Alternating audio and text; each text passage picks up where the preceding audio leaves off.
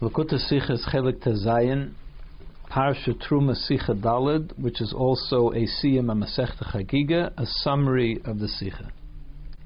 In this week's Parsha Truma, which is all about the building of the Mishkan, V'asul Mikdash V'Sachanti B'Seicham, so it's about the Beis Hamikdash as well in a way. And one of the central avodas, the Rambam says, of the Beis Hamikdash, the purpose of the Beis Hamikdash is to be makrif karbonos, to bring karbonos. So the Mizbeach seems to be one of the most important features of the Mishkan and the Beis Hamikdash. And in fact, in this week's parsha, it also talks about, at the end of the parsha, describes the building of the outer Mizbeach. And in next week's parsha, Tetzaveh, talks about the building of the inner Mizbeach, the golden Mizbeach for the Ketores. So one of the places in which Chazal speak about the two Mizbechas, the outer Mizbeach and the inner Mizbeach, is at the end of Masechta Chagiga. In the very last Mishnah, Masechta Chagiga, it says that after the holidays, after Yom Tov, they had to tovel all the kelim of the Beis Hamikdash, because there were all kinds of people that came there. Some people were not necessarily they didn't understand the mitzvahs of Tumah V'Tara, and they were afraid that somebody that may have been Tameh may have touched one of the kelim, and therefore everything was toveled in the mikveh in order to bring everything back to a state of Tara regardless. The only thing that did not have to be toveled was the Mizbeach Hazav, the inner Mizbeach, and the Mizbeach HaNecheshus, what they call the outer Mizbeach, was called the Copper Mizbeach, because in the Mishkan it was a Copper Mizbeach. Why didn't they have to tovel those two? So Rabbi Loza says the reason is because they were like karka, they are like the ground itself. The ground itself cannot become tamei. And the Chachamim say because they were coated with the metal that they were coated with, therefore they did not have to be toveled. So that needs to be explained, and the Gemara does explain it. First of all, Rabbi Loza's opinion, because the Torah calls the Mizbeach HaNecheshus Mizbach Adama, a earthen Mizbeach, so the Torah states, declares that it is an earthen Mizbeach, and therefore it's like the ground, and therefore the ground can become tamei, and both Mizbechas were compared to each other in another pasuk, and therefore it includes the golden Mizbeach as well. Both of them are considered like the ground. There's no need to tovel them. Then the Gemara goes on to explain what the Chachamim said, because they are coated, and asks, to the contrary, the fact that they're coated is a reason that they should become tamei, because now they become a metal keli, and a metal keli does become tamei. So that should be a reason why they should become tamei, and they should need to be toveled. And Rashi explains, had it not been for the coating, then the Mizbeach is made out of wood, as the Torah actually called it Vasisa Mizbeach Hatzei Shittim. So it's a wooden Mizbeach, and any wooden implement which is made to be stationary, it's not made to move around, even though it's a keli, but it's a keli that is stationary, is not makabel tumah. So therefore, essentially, the mizbechas wouldn't become tamei because they're wooden implements which are stationary. So therefore, the fact that they are coated now makes them into a metal keli, and a metal keli is makabel tumah. So that should be a reason why they should need to be toveled. So the second answer that the Gemara gives on this question is that the Rabbanan are actually addressing Rabbi Lozer's concern. They say to Rabbi Lozer, why do you need a pasuk to call it the ground, and that's why you don't have to tovel it? It should be exempt from tumah because it's a kli eitz ha'asel lenachas. As I said, it's a stationary wooden implement, and therefore it doesn't become tamei anyway. Why do you need it? Why do you need a pasuk that it's earth to say that it's not tamei? And should you say that the reason is because they are coated, so the coating now makes it into a metal keli, which could become tamei, and that's why you need to rely on the pasuk that says that it is like the ground, and therefore it doesn't become tamei. So the Chachamim say that there really is no issue with that, because the fact that they're coated shouldn't make a difference, because the Torah calls it a wooden mizbeach, and the coating becomes secondary bottle to the fact that it's a wooden implement, and it still maintains its status as a wooden implement, and that's why it's exempt from becoming tamei, and therefore doesn't even need to be toivled. And Rabbi Lazar, why did you need another pasuk to call it an earthen mizbeach in order to exempt it from toivling? And that's what they mean to say.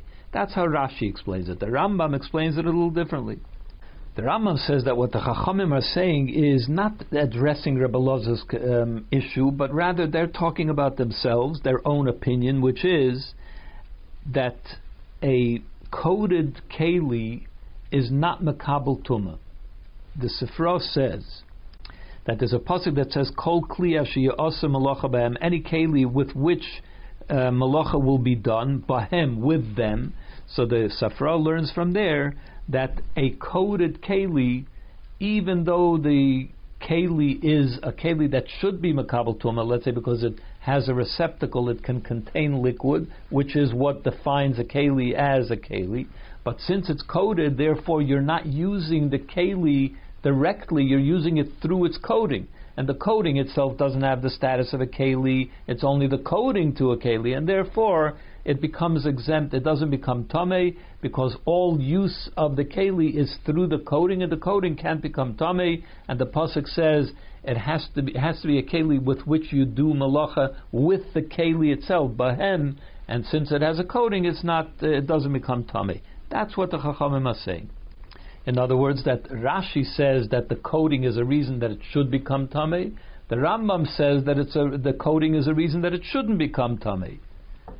So we have to understand why the Rambam has such which seems like removed from the way the Gemara seems to be explaining it. It doesn't fit well with the wording in the Gemara. Why does he insist on this pshat? So perhaps we can explain the Rambam's reason for going that way, because the Rambam holds Rabbi Lazar was a student of Shammai. He was a Shamaisi, he's called in the Gemara, meaning a student of Shammai. So we could say that the machlokes between Rabbi Lazar and the Chachamim on this matter could go back to a machlokes between Hillel and Shammai, Beis Shammai and Beis Hillel, on other matters which we find.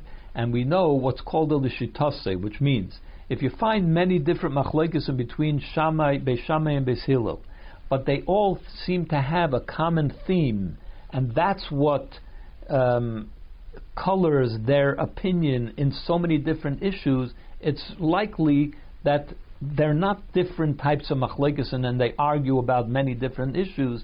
The reason they argue about many different issues is because it all comes back to these two opinions that they have, which are shared by all those other issues that we're going to talk about now. It's called a lishitase. They go according to their view of things in general.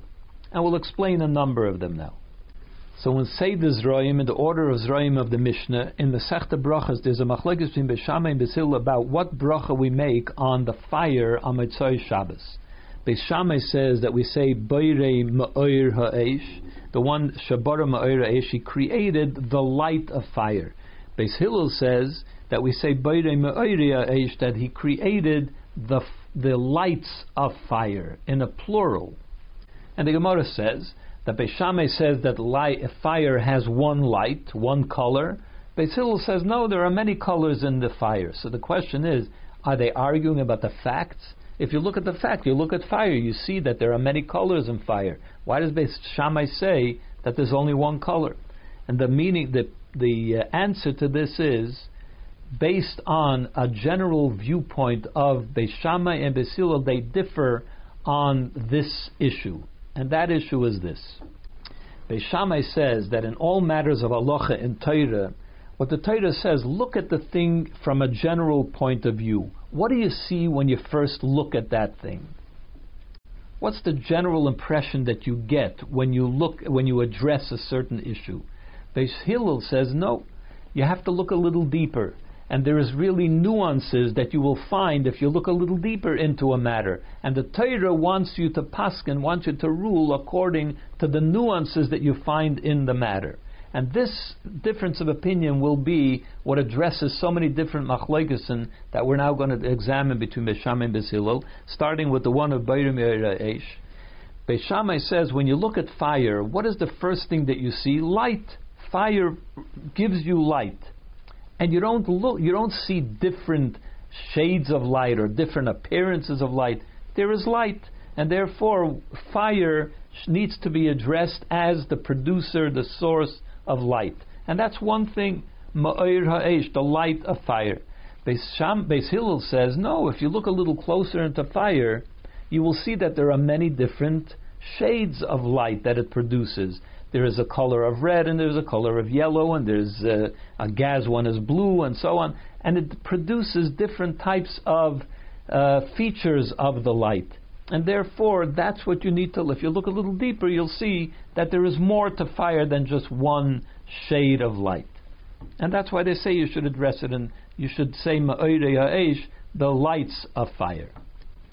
In Seder Noshim, we find in Masechta Ksubas there's a machlekes between Beis Shammai and Beis Hillel that when you're dancing before the Kala at her wedding, what do you say? How do you praise her? Beis Shammai says you praise her with praises which are fitting for her. You have to see who she is. Whatever she has, whatever qualities you have, that's how you praise her. Beis Hillel says you say Kala noa v'chasuda, a beautiful and kind Kala. That's how you say to Evi Kala. So Beis Shammai said to Beis Hillel, and what happens if she's a blind Kala? She's not a pretty Kala. She's not a nice Kala. What are you going to say? You're going to lie? Doesn't the Torah say you're not allowed to lie? So Beis Hillel said to Beis Shammai, so when according to you, if somebody makes a purchase, should you praise his purchase or should you put down his purchase? Of course you should praise his purchase. So the Beis Hillel and Beis Shammai each have a good point that they're making. Does Beis Hillel want to say lie about the Kala? Of course not. Does Beis Shammai want to tell the Chassan that he made a bad choice? Of course not. So what is the basis of the machlokes?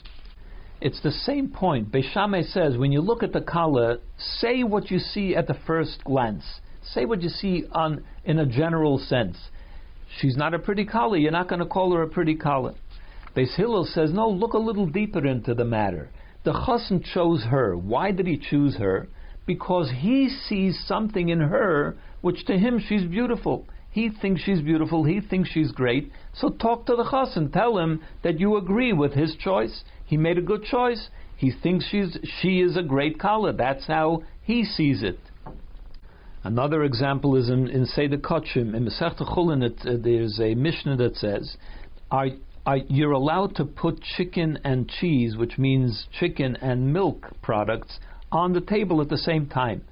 And of course you can't eat them together, but you can have them on the table at the same time. That's Beis Shammai's opinion. Beis Hillel says that you're not allowed to put it on the table even. Certainly you're not allowed to eat it. You shouldn't even put it on the table. What's the basis of the machlokes? Beis Shammai says when you put the chicken and the cheese on the table, look at what he's doing. He's not eating them together. They're just sitting there. Why is there a worry? What should be worried about? Beis Hillel says, think about what could happen. A person could slip up and forget, and therefore end up eating chicken and milk, and therefore it shouldn't go on the table to begin with.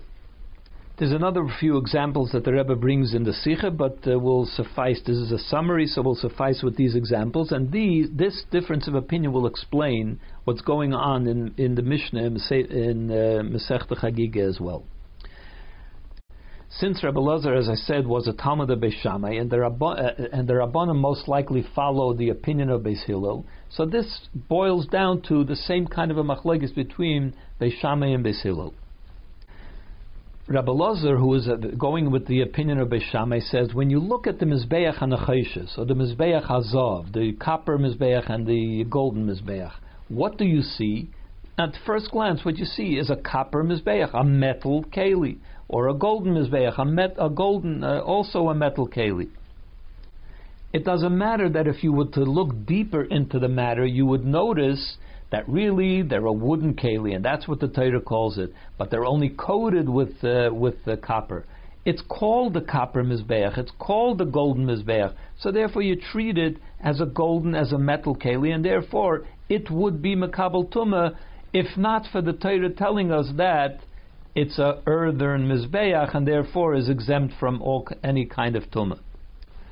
But the Chachamim say that why just look at the surface of it? Look into what the Mizbeach actually is. The Torah says that you should make a Mizbeach out of wood, and you should coat it. The coating is only bottled to what the Mizbeach is by true, in its true nature, is a wooden Mizbeach, and therefore it's not Makabel Tumah because of the reason that it's a wooden Mizbeach, a wooden Keli, which is meant to be stationary, and therefore it is not Makabel Tumah in any case.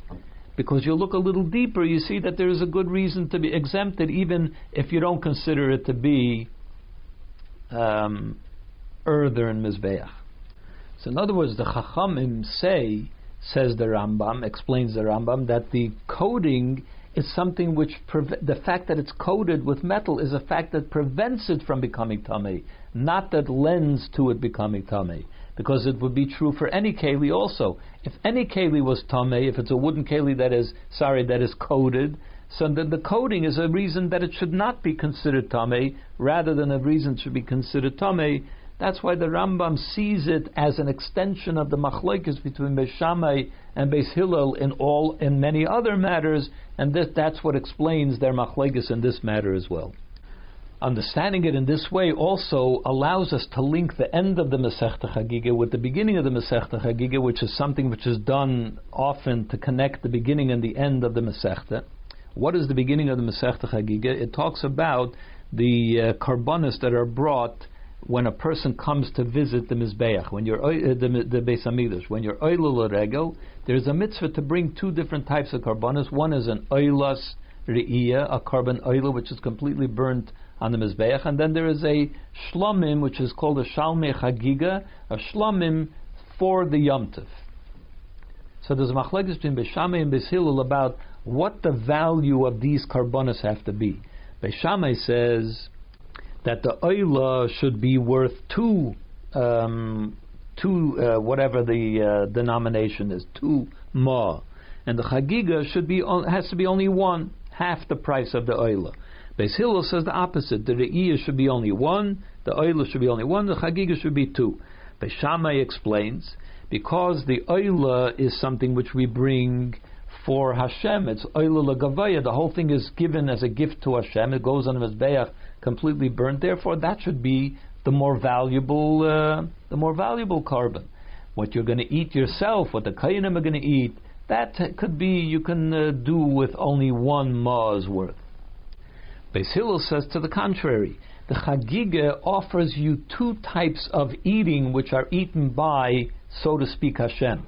One is, part of it is put on the Mizbeach, and the other thing is that the Kayanim, when they eat their part of the Karm Chagiga, it's also a mitzvah. So this is like giving a gift to Hashem as well. And in fact, even the owner's eating of the carbon is also a mitzvah, and therefore that can also be considered to be giving a gift to Hashem, and therefore a carbon which has 2 gifts that are given to Hashem should be the more expensive carbon. The carbon oila, which is only 1 gift of eating to Hashem, it's all burnt on the Mizbeach, only needs to be 1 ma. So it boils down to the same kind of view of the matter. If you look at a carbon in a general way, you see a carbon that is placed completely on the Mizbeach, that's a gift to Hashem. That should be worthy of being called a gift to Hashem. So Beis Shammai says that's the more expensive one. Beis Hillel says look a little deeper into the matter. See that although you're not burning the whole thing, but when the owners eat it or when the Kayanim eat it, that's also a gift to Hashem. If you look a little deeper, you look at the nuance of the matter, you'll see that the Karban Chagiga has a greater value, should have a greater value, because it has multiple levels of feeding Hashem, giving gifts to Hashem through the various ways in which the Chagiga is consumed. Partially by the Mizbeach, partially by the owner, partially by the Kayanim, and so on. The Rebbe relates this whole discussion also to something which is said at the end of Masechta Chagiga in the Gemara, that the fire of Gehenim does not harm neither Talmidei Chachamim and not even Poshe Yisrael, not even the sinners. What's the connection between that and this machlokes about the coating of the Mizbeach?